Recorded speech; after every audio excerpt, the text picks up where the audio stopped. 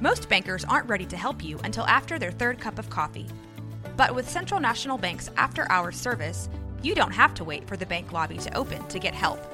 You can contact us from 6 to 8:30 in the morning or from 5 to 10 in the evening, and we'll connect you to a real, live, local person who can answer questions and fix problems 7 days a week. Bank different. Bank Central. Central National Bank. Member FDIC. Hey, what's up, Blazer fans? Welcome to the Blazers Edge podcast. I am Tara Bowen-Biggs here, as always, with Blazers outsider Danny Meringue. Dan, what's new? Wow, I went from Danny to Dan. It was like I grew up in a span of like a second. Yeah, I like to keep you on edge, not knowing what I'm going to call you. So you have to pay attention. Yeah, no, that works. I mean, if the worst thing you call me is Dan or Danny, I think we're doing okay. Well, on the air anyway.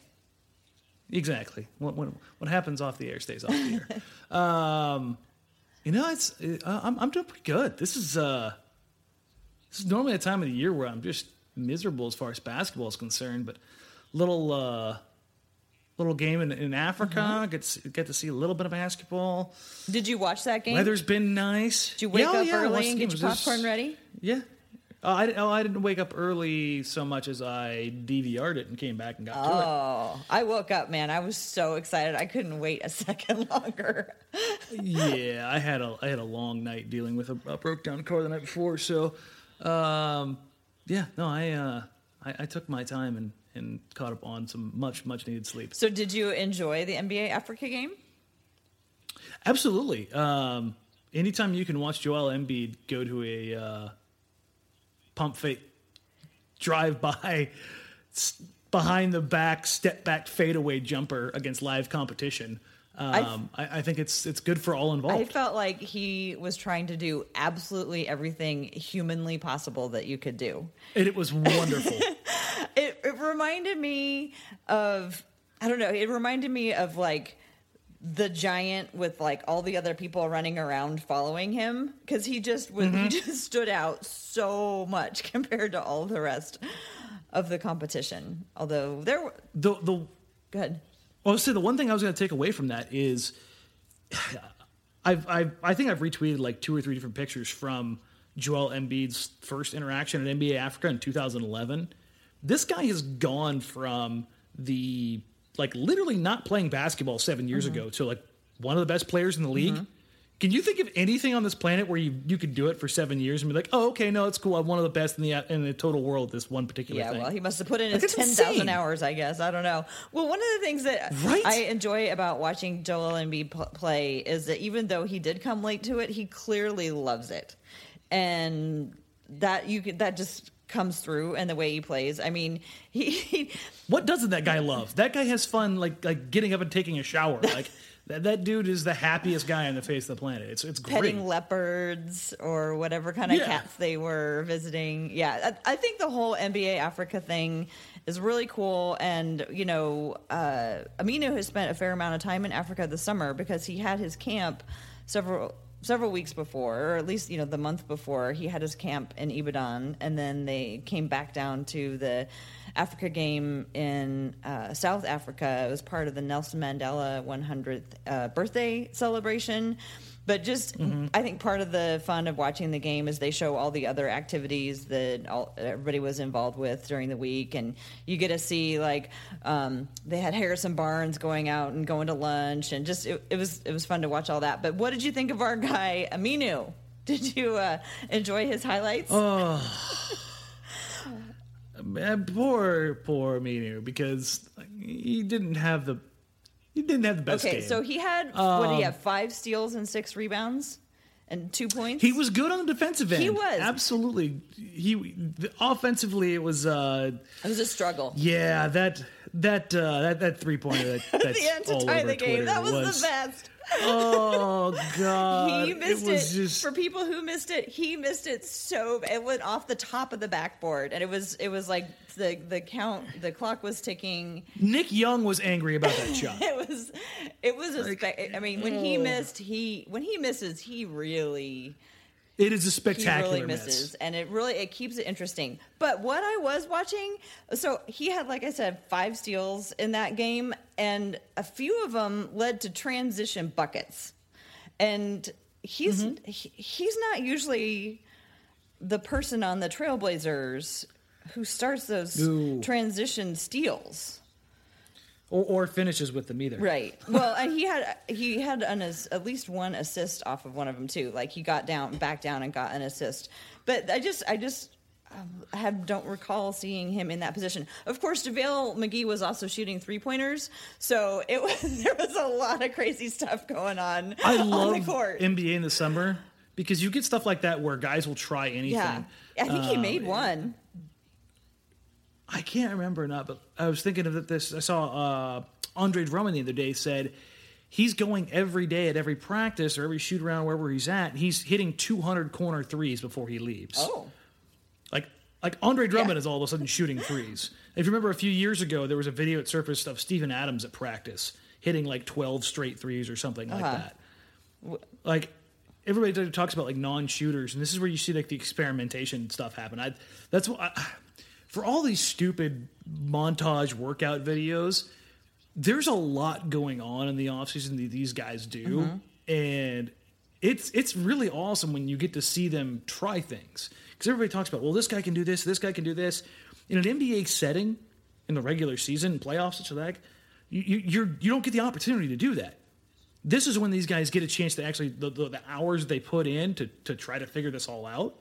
This is when you get to try to see them try it. And the guys like Embiid, they will. Like, hey, I learned a new move the other day. Let me go ahead and book this in. Like, he went to a camp with, I think it was Hakeem, 2 years ago when he first came back from his first injury. And there was a clip of him doing a dream shake almost perfectly. No, that's one of the things that fascinates some of the me most about advanced him footwork you've ever is seen. how much of basketball he's learned from YouTube and how well he can recreate it. It's really astounding. Oh, he's a sponge. Yeah, and I don't mean that like in a mean way, sponge. like, oh, he learned it off YouTube. No, he's a guy who watches tons and tons and tons and tons of video. But wait, to bring it to the Trailblazers, can you think about in years past, in summers past, a player who has added something? I know Wesley Matthews always used to add something. But like, what's the one thing that is the stands best out example the most to you? Wes Matthews is by far the best when example. He added the not three? Even just in Blazers history.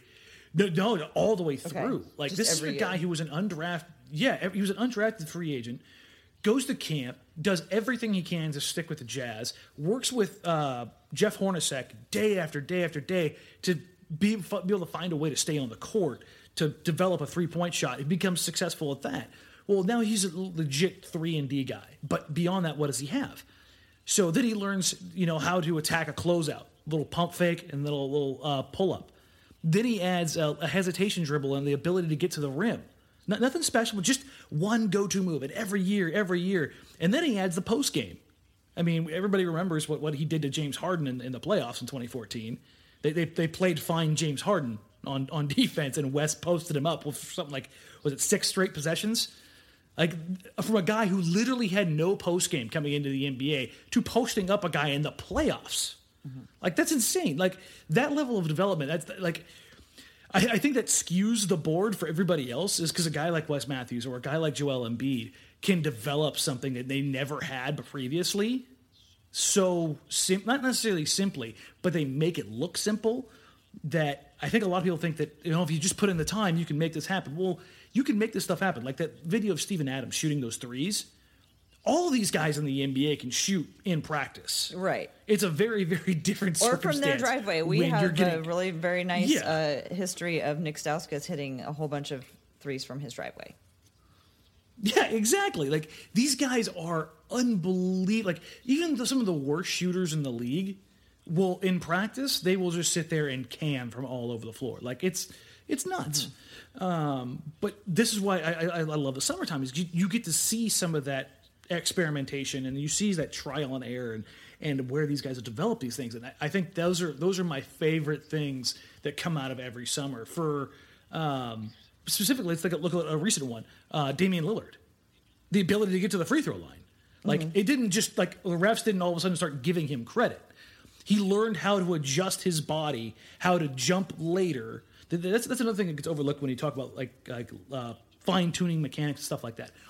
Somebody can be really good at getting to the rim, but like when you take off and where you take off from, if you go too early, if you go too late, if you go off quote unquote the wrong foot, there's no wrong foot. There's either right footed or left footed. But how some people interpret that to the best possible scenario to generate free throws or to get a better shot opportunity, like these little microcosms that get changed around that make it so much more beneficial. I think a lot of that stuff doesn't necessarily show forth night in, night out until you look at this, like, you know, midway through the season. You're like, wow, Dame went from not getting really to the free throw line all that well to being one of the best in the NBA at it. Well, like, where did that come from? Maybe Aminu will start generating transition offense from his steals. Hey, I'd be all for it. I would love the Blazers to be able to generate some free points. One little note for people who are interested in off-season stuff. I listened to the Hoops Hype podcast with Alex Kennedy, and he had Drew Hanlon on. Drew Hanlon, who works with Myers Leonard, amongst other people, also Joel Embiid and lots of other Jason guys. Tatum and Kelly Oubre. It's so fascinating, and if people are interested in that type of thing, it was a really good, deep look in to how he does his work and how he chooses the players that he works with, and how much he has to believe in and like a player before he chooses to work with them. And it was just really good. So if people are looking for content over the summer, because I know things slow way down, that's the Hoops Hype podcast, and Alex Kennedy interviewing Drew Hanlon. I thought it was fascinating. But let's talk about somebody in the Blazers organization who's also been very busy this summer, giving lots and lots of interviews. Like everywhere you turn around, we hear from the Blazers.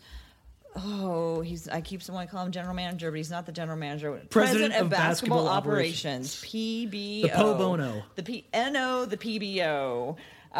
Neil Olshey recently sat down with Brooke Olzendam and talked about this offseason. Lots of nuggets in the interview. So I pulled out a couple that I would love to get your thoughts on, and I bet you've got lots to share. I bet you've got thoughts, Dan. Am I right about that? No, never. Well, so I'm just going to dive right in. One thing he talked about was the trade exception, which recently expired. His what exact words were? We thought for sure the Allen Crabbe trade exception would have huge value in the league. And like I said, teams are just not in the business of giving up quality players the way they were, because I think everybody understands they're going to have to pay the freight this summer for what everybody did back in 2016. And there just wasn't as many pieces in the marketplace to do the absorption deals we've seen in the past. Lots going on there. Yeah. All right. Well, thanks for that, Neil. That was a pretty good Olshey. I'm not even gonna lie. You get the inflection just Thank right. You, Dan. So a lot of things to take away there. So the first part is they got it dead wrong. That they thought that the trade exception would have huge value. Yeah. Like what I was trying to figure out, what did that's this what they're mean? saying. That's what they're saying publicly, right? And I mean, does that imply that other teams were like, we have players that we don't want to have on our roster anymore, so we can trade them to Portland because look, they have this big trade exception that they can use? Is that what he was implying? There's a couple ways that I'm looking at. There's a couple ways that I'm looking at this. That could be one way, but one of the things that I was thinking about as I read this over and over and over again, because I was just pushing my face into my hands as he said it. How many times have Neil Olshey and the Blazers recently admitted mistakes? 0. Why is it all of a sudden this one is something that they're admitting a mistake on? I don't know. Do you have a good conspiracy theory? I think this is because it's such a minute thing that they could throw this out there as like, hey, we made a mistake. Sorry. Interesting.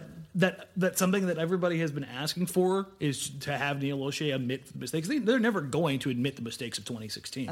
I know that was amazing how he turned it around like everybody else. Everybody understands they're going to have to pay the freight this summer for what everybody, I'm doing air quotes right now, did back in 2016. No, not what everybody did, Neil. What you, Mitch Kupchak, and somebody else did. That's the extent of it. There's like 4 teams that made horrifically just terrible, awful, no good, brutal contract offers. Not everybody. Definitely not everybody. Well, and I asked. So yeah, that's my conspiracy theory about it. That's because interesting. So you think that maybe they don't ever. We'll claim this one. We'll claim that we got this one wrong. Because in the reality, at least in my mind, like we talked about it off air a ton. Like I never thought the TPE was really going to be used. There was no way with the writing that was on the wall that they were willing to add money. And now, had they made a move like moving Harkless or moving Myers or something along that line, to where bringing in a contract like Wilson Chandler's that was $13 million as opposed to Harkless's 10, but they got a first round pick out of it, and then they could find a way to slash that payroll at the trade deadline to get under the tax line, which would be doable. It would be difficult, but be doable. The extra first round pick may have been enough to justify doing it, but the idea that the TPE was ever going to be used just right. I mean, if they were, it never made sense. Why wouldn't they have just kept Alan Crabb then? I mean, were they worried about Alan Crabb clogging up Pat Connaughton's development? I mean, that's my next question. No. I think they immediately knew after Crabb got paid that he wasn't going to be the answer and that they needed to move on from him sooner rather than later because his development was going to stagnate. They needed to go quickly because it was going to get... I mean, that's... we're at the point right now where Evan Turner's contract is unmovable. Mm-hmm. Like, it's... Really? It's is it? I mean, they moved... was it Mozgov's? Okay. What's the difference? Everything is movable if you attach a 20 point per game score to it. Okay. Okay. So that's why, because I've seen people talking about, well, they've moved, all the other bad contracts have been moved. Yeah. Okay. Sure. You could move Turner's contract maybe if you put Collins and like a first together. Okay. So they've been moved because they've been attached to valuable things, which Portland has never been able to do. Mozgov was attached to D'Angelo Russell. Mm-hmm. Like Russell, what do you think of him, notwithstanding?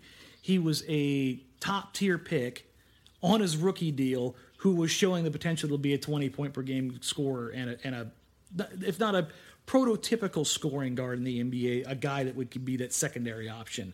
And if you're the Nets, you were looking to get young talent for taking on those bad deals. So... yeah, I mean, you want to talk about the price of freight, there you go. There was just a lot of good, colorful phrases used in that whole tune, like the absorption deals we've seen in the past. Is that like a technical term that they use? I wasn't sure. Like, he said it confidently enough that I thought maybe that's something that they throw around when they're like, well, what about if we had to do an absorption deal? As opposed to one that was just made up on the fly. I'm sure they say that, like, they say absorption deal, say, hey, we'll take your crap. Mm-hmm. Yeah. I bet you that's probably what they avoid. Still, though, my favorite word is much, much, much clearer. Good old sublimate. Oh, yeah. Right. Sublimate. No, I still, bifurcate is still my favorite. I'm still going to, that was from a previous press conference, but that's still my favorite word of the year. I think he's trolling us at this point. It could be. Well, let's move on to the next thing. The other thing that he talked about, another thing that he talked about, which I alluded to, was here's this next one about not wanting to hold on to somebody so long that the player who is coming up and developing behind them wouldn't be able to flourish. So this was where he threw Ed Davis under the bus, or just was like, we didn't need Ed or whatever, like just kind of acted like Ed never brought anything to the team, which was like, okay. He said, not a fan of this. We feel like we have internal solutions that will eventually be upgrades, and that was the deal. Ed is a veteran, and you can't bring Ed back and ask him to take on a reduced role. But if Ed comes back and plays the same role, it sublimates guys on the roster that we think have a higher ceiling and that eventually can bring more to the table. So I get the logic behind it. And then... I don't. Well, I mean, if they're really trying to develop, they got to give people minutes. I mean... You're a team bereft of talent, and you're letting talent walk for basically nothing. Right. But I think... And it's not... If Ed Davis was actually in the way of Zach Collins developing, then I could believe that. But there's not 6, 7 front court Right. guys. He wasn't in the way he was helping four. it. Yeah. He was a huge, important part of it. So, and this may come as a surprise to people, but there was a name that was pretty much out of the entire press conference. I only heard his name mentioned twice, and it was about the veterans coming to Summer League, and that's Myers Leonard. Mm-hmm. I think the ulterior motive here for letting Davis go is that they want Myers to play. And that may sound crazy to some of you.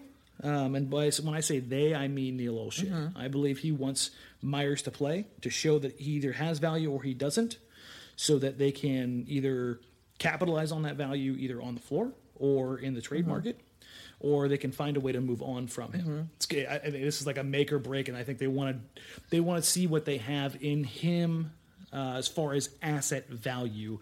As far as the basketball side of things, what's the most common critique for Portland outside of consistent wing play? Is it shooting? Because I think it's shooting. Well, aside from Damon CJ, you mean, right? I mean, yeah. So what does Myers Leonard possibly give you? Shooting. So by moving Ed Davis, yes, you allow Zach Collins to get a few more minutes. It's not like Zach Collins is going to take Ed Davis's 18 minutes. That's not happening, folks. Mm-hmm. Like, you're not going to see Zach Collins playing 36 minutes a night. If the Trailblazers are, a lot of things have happened, and it's either gone really well and Zach Collins is a future all-star, or things are going very badly. Because for him to get going from playing 16 minutes and giving you 4 and 3 a night to giving you 36 minutes a night, that's kind of a stretch. Okay, but I want to go back to what you're saying about Myers, though, because Myers, like, why did they if he's talking about being so concerned about player development, CJ was one example of somebody that they waited too long to put in.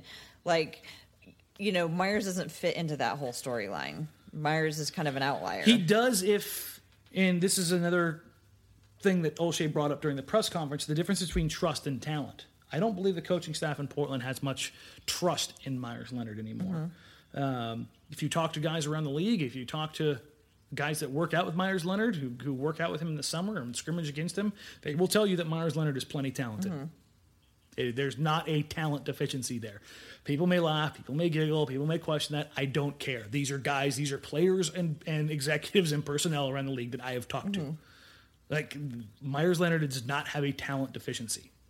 And I think what Olshey was alluding to there was, if Ed Davis isn't there, if somebody else isn't there to take minutes away from Myers, that there's no other solution, that you just trust the talent and let it find a way. Jeff Goldblum it. Just let Myers find a way. So moving on from Ed isn't just about... was twofold. Isn't just about getting out of the way of Collins's incredible development that we're going to see this year.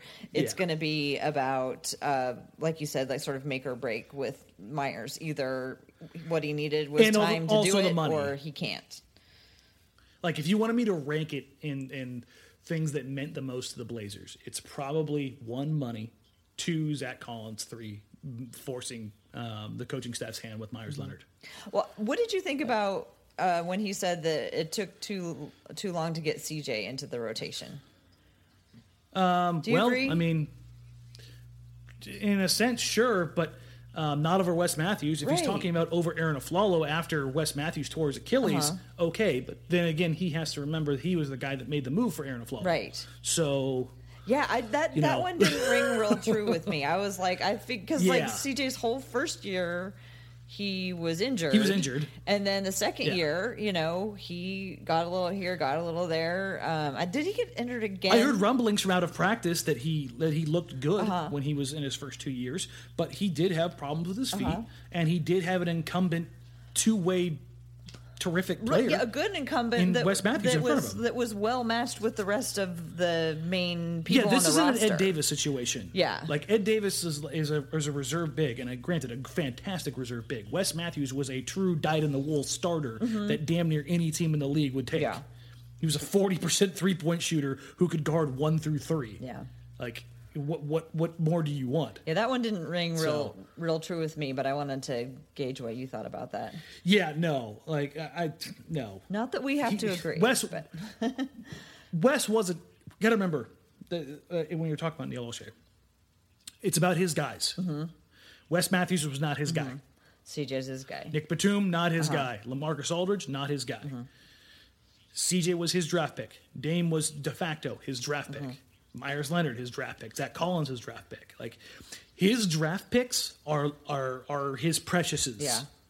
That's his ring right there. Like, he will not let those guys. Will Barton and Alan Crabb. And here's the crazy thing here is that he gave away Will Barton, one of his guys, for Aaron Aflalo. So you want to talk about like trying to create space and make room for your guys and guys that showed out. Like, I heard a lot about Will Barton at practice. Right. Not only did he get rid of Will Barton, he also didn't give really CJ any more playing time until Wes went down. Yeah. So I question that a little bit. Like, good point. So yeah, that's kind of weird right there. I get what he's saying because it sounds really good in hindsight. Like, hey, you know what? We knew CJ was great from day one. We should have got him out there earlier. Oh well, so there's another thing that they said they did wrong. That he said that they did wrong. So there's two things again. But what impact does that have? It's very, very, very minimal. And neither has anything to do really with the current state of the team. Mm-hmm. Yeah, so more rhetoric than anything else. Yeah. I have one last question on Neil's press conference, and I just knew as soon as he said that, I just could picture you firing up your computer and start making your list. He said, we identified 5 wings that all had playoff experience or veteran wings we thought we could get for the taxpayer mid-level exception. And they all got more than the taxpayer mid-level. What are your thoughts? Yeah.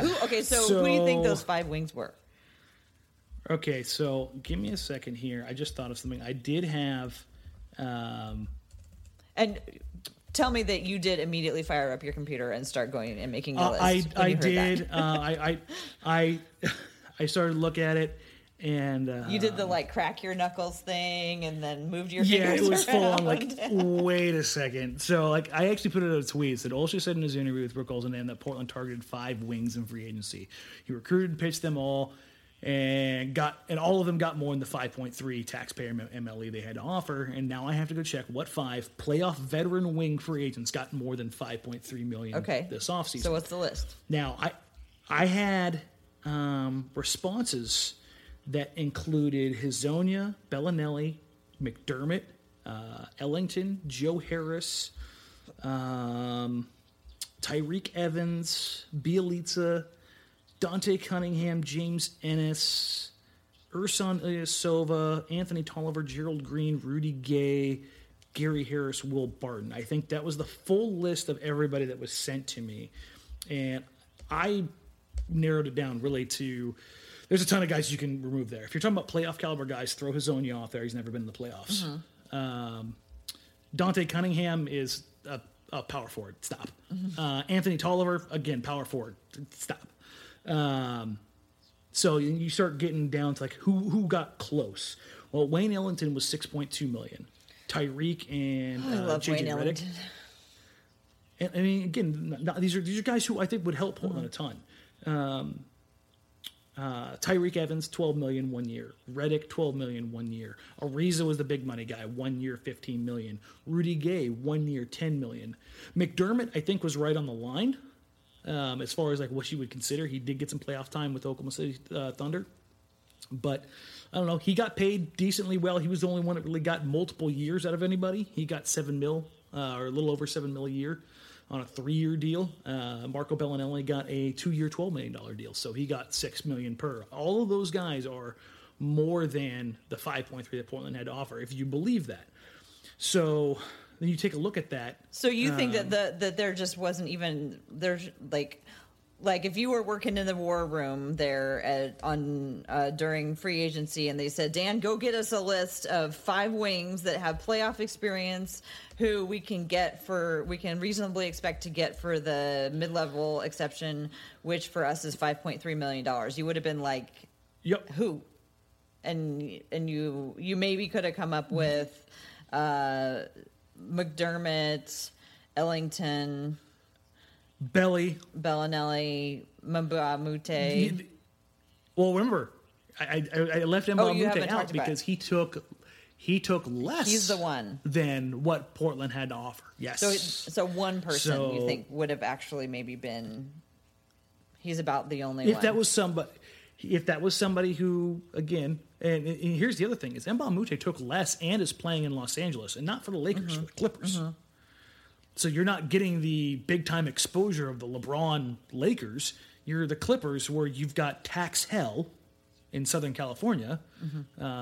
Worse than a situation in Oregon. And for everybody who's going to get irritated about the economics and millionaires paying taxes, I don't care. I'm talking about free agency. That stuff matters to these guys. The difference between playing in Texas or Florida or basically anywhere else in the country is a massive difference in money. So you have a hard time believing that there were 5 wings that all had playoff and veteran experience that could have been gotten that were going to be for that price. Yeah, I don't think those guys ever really existed in the first place. Now, they could have written 5 guys down. I don't doubt that at all. But there was a point in that where Olshey said, like, it's not like we went down our list and got progressively worse guys or less valuable guys on our list. Well, yeah, you did, because you didn't get any of those 5. If you wanted the other guys, you would have had them on your list. Well, I took that to mean that they just pivoted to a different strategy, which was to get shooters. Which was to get a wing-ish Nick Stauskas on a vet minimum on the first day. Like that's weird. It seems like if they would have maybe would have taken a little bit longer. That was kind of like, oh, okay. And then you look at the order of events. Gary Trent Jr. all of a sudden's got his contract done, and that's it came out of the MLE money. They were like I had to look at the sequence of events, but if I'm remembering it correctly, I believe Gary Trent Jr. got his money before Mbah Moute signed with the Clippers. I'll have to double check that. I'll verify it before we post this, but I'm almost certain that's the case. And that seems a little bit weird. Like you don't ever hear about the leaks coming out of, or you don't ever hear anything leaked about Portland unless the Blazers want it leaked. But I never heard the Blazers tied to any. Wings other than Hezonja, and that was a cursory mention through Woj. Yeah.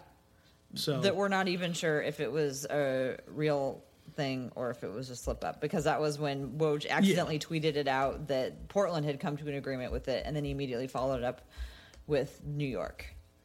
So there's a bit of mystery behind there. So are you developing a conspiracy theory about what this story is all about? What it actually really means? Like what their plan was? It sounds good. It sounds good. Yeah. That's how I look at it. It's not pretty. So I just looked, and Gary Trent Jr. signed. He signed his contract beforehand. Yeah.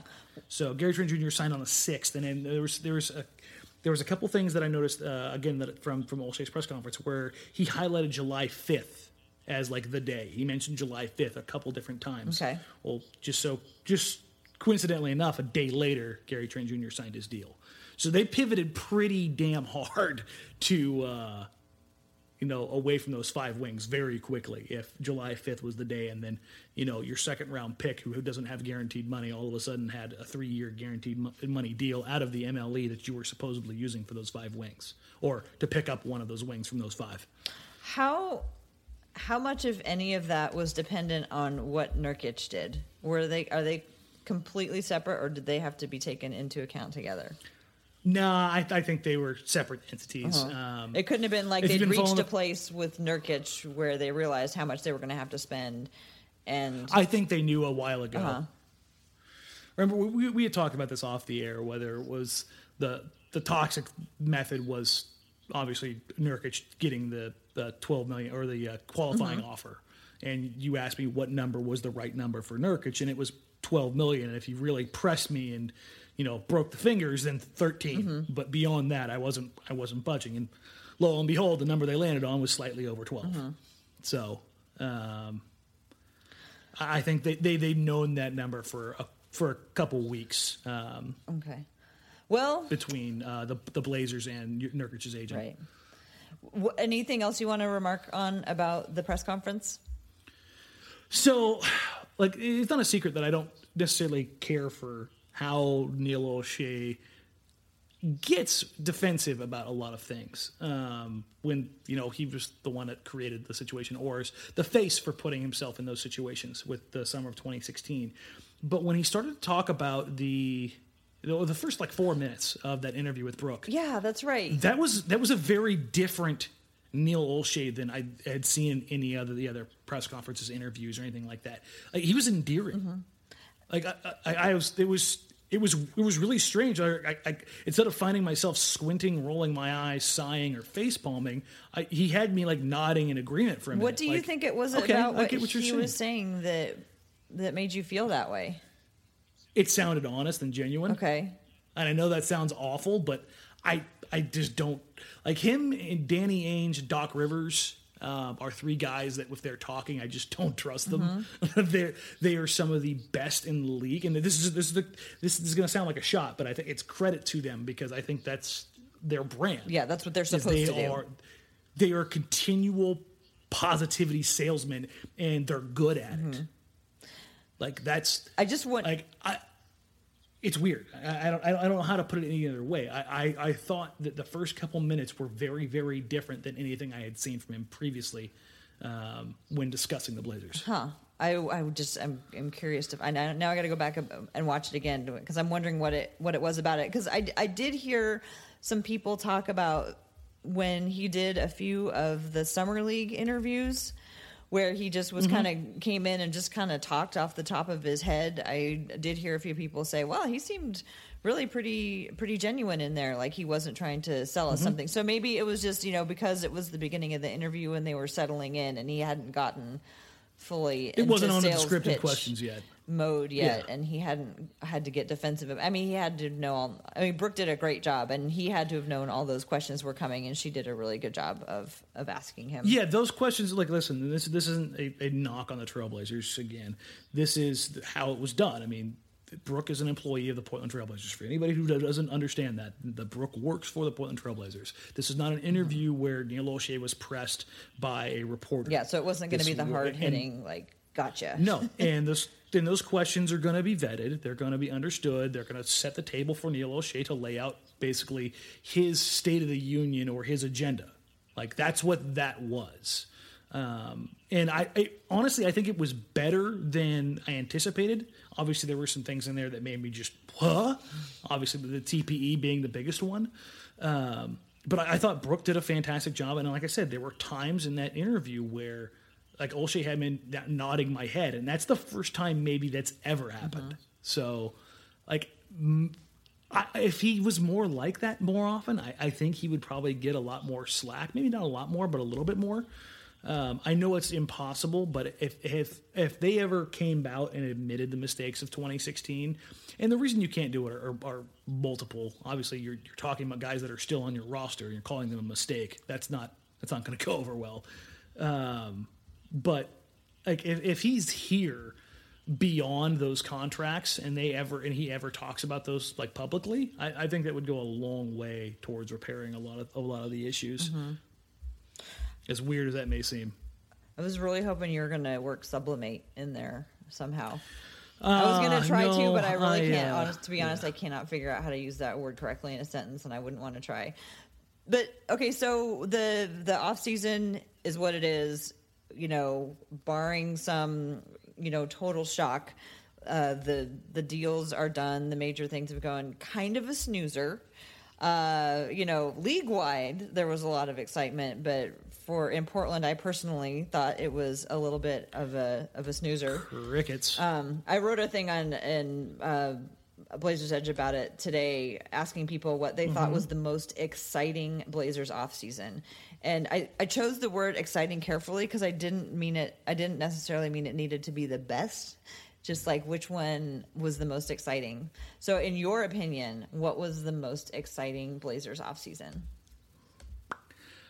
I kind of rule out obviously the one that I wasn't alive for, and that's setting up the Blazers championship year. I was a child when Clyde Drexler was drafted, so those are all great and everything.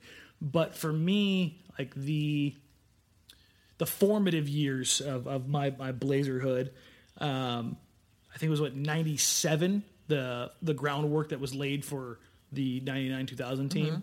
So you get Pippen, you get Rasheed, like you start really building Pippen didn't this come franchise. until 99.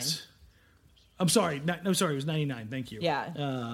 That was one of the most popular answers was 1999. That was when I brought up, because that was the year they traded 6 players for Scottie Pippen, and then they got Stacey Augmon back, which was the best part of it. I loved that. The plastic. Yeah. I loved that. Yeah. That was definitely exciting. Yeah, that was a fantastic one. 2006 and then 2007. Brandon Roy for me was huge. Like trading Tyrese Thomas and Victor Kriapa for LaMarcus Aldridge had me through the roof. I had watched you were truly excited about that. Like you thought it was exciting. Yeah, the definition of what I was asking was like, oh, this is exciting. What's going to happen? Yeah. Okay. I was a huge LaMarcus fan at Texas. Ironically, at the time, I thought he'd be more Marcus Camby than anything else because he was a Big 12 Defensive Player of the Year, real long, lean as could be. Yeah. Made Kevin Durant look skinny. So I was stoked for that. Like I was like, oh man, this guy could be one of a Marcus Camby type player. If he ever gets an offensive game, great, cool, awesome. And then Brandon Roy immediately became one of my favorite players of all time. And then who could forget Honk Once or Honk Twice? Yeah, 2008. Was that the year? So going into that year with Oden, or excuse me, 2007. Yeah. He was drafted in 2007. Going into that year, I remember the draft lottery. And when it came down to the final 2, and holy crap, the Blazers got the first pick. I remember screaming and yelling, jumping up and down. I lived down the street from my parents, and I ran down the street to my dad's house, to my mom and dad's house. And I remember my dad was up in his shop working, and he had his stereo on. I'm screaming over the top of it, "We got the first pick!" So that's 2007 when they got the first. Okay, setting up the excitement for the whole rest of the summer. Yeah, so it was just that feeling of winning that lottery when it was.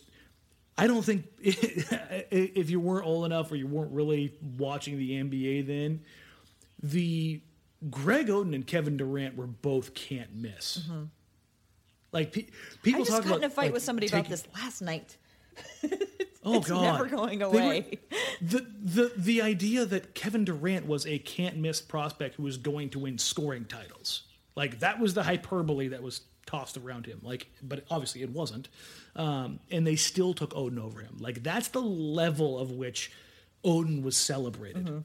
Like he was going to be the next, David Robinson. He was going to just take the Blazers along with Brandon Roy and LaMarcus Aldridge to the promised land.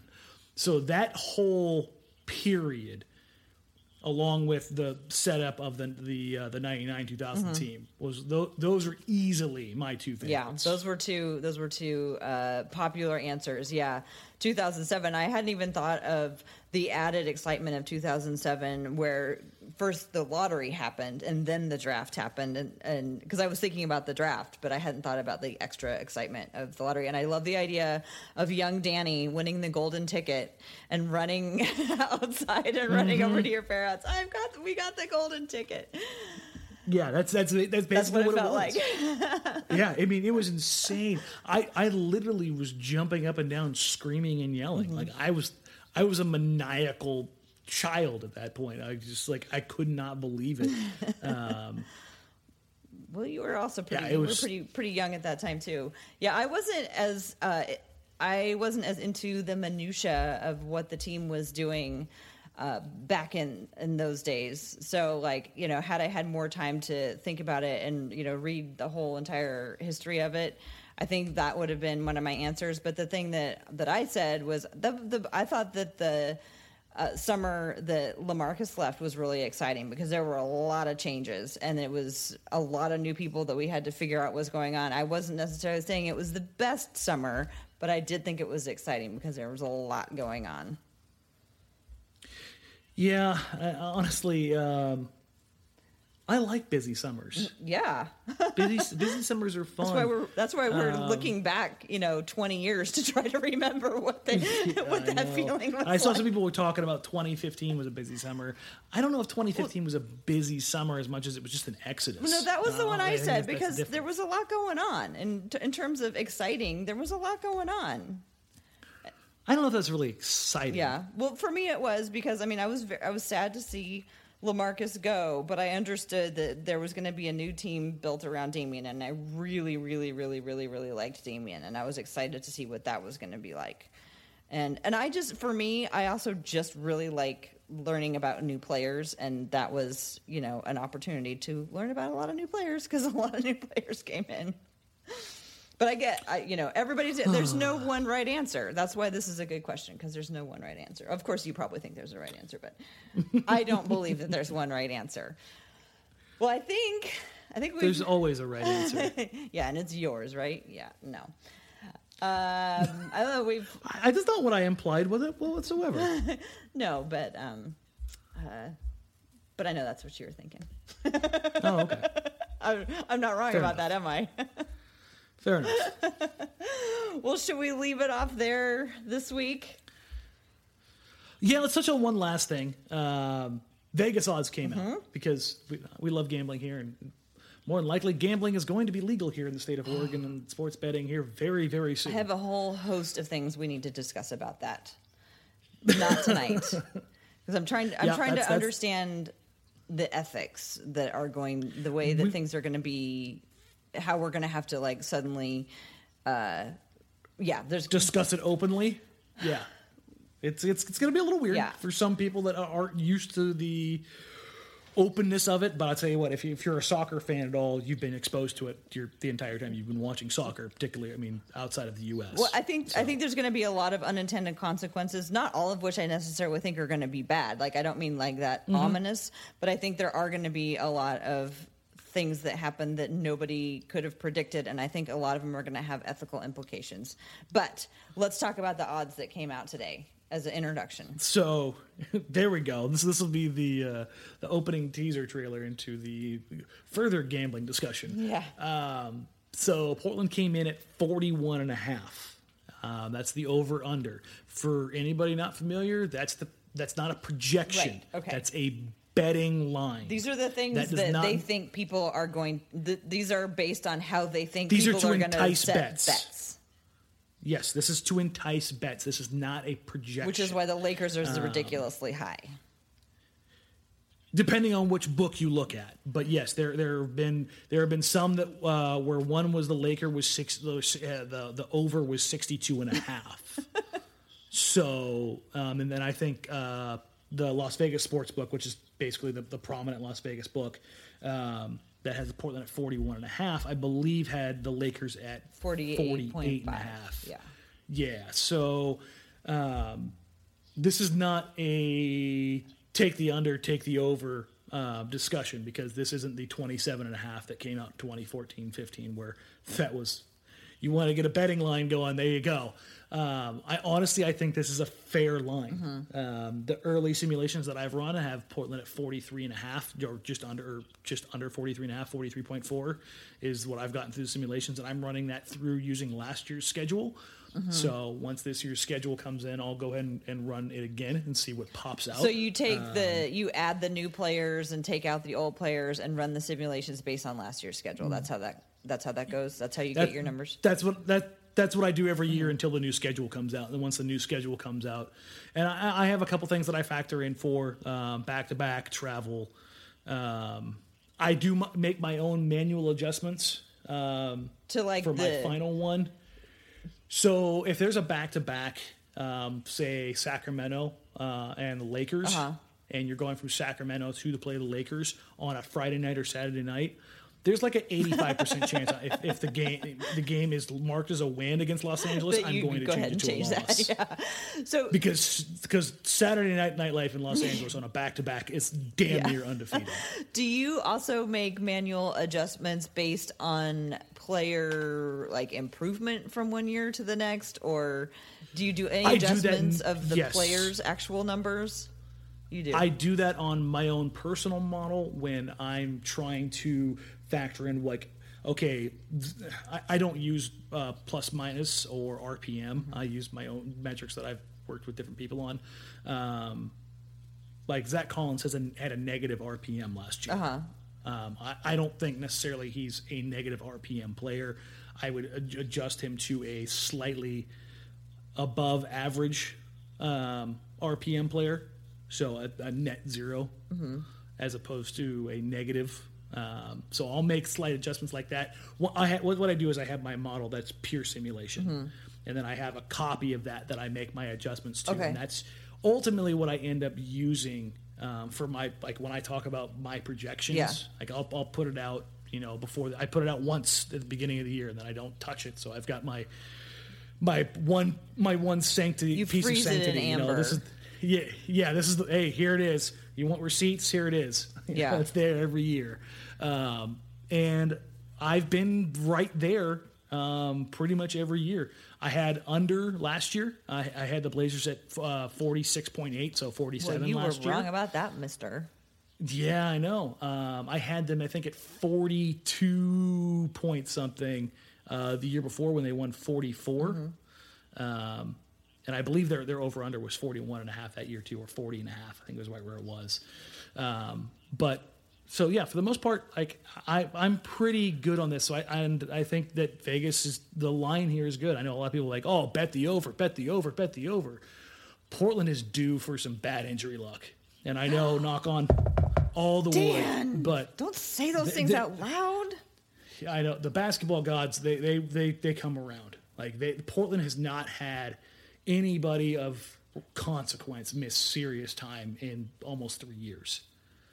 Like that's nuts. Like that's crazy. Well, so, I mean, so like no one's had like a year long or season a 2-month long thing since a 6-8 week. Yeah, I mean, West was it. Like nobody else has had anything. Nurkic just came in like the last game of the season, so that didn't count. I mean, it was in the middle of the season. And again, we're only talking about a couple weeks here or there. Yeah. Like 2 to 3 week injuries. Yeah, they suck. But we're not talking about, Chris Paul missing a huge chunk of the season. Steph Curry missing a huge chunk of the season. Well, like, don't give the basketball gods any ideas. Hey, I'm just saying, just statistically speaking, Portland is due. So, that 41.5 scares me a little bit. Like I said, I'm slightly higher on it.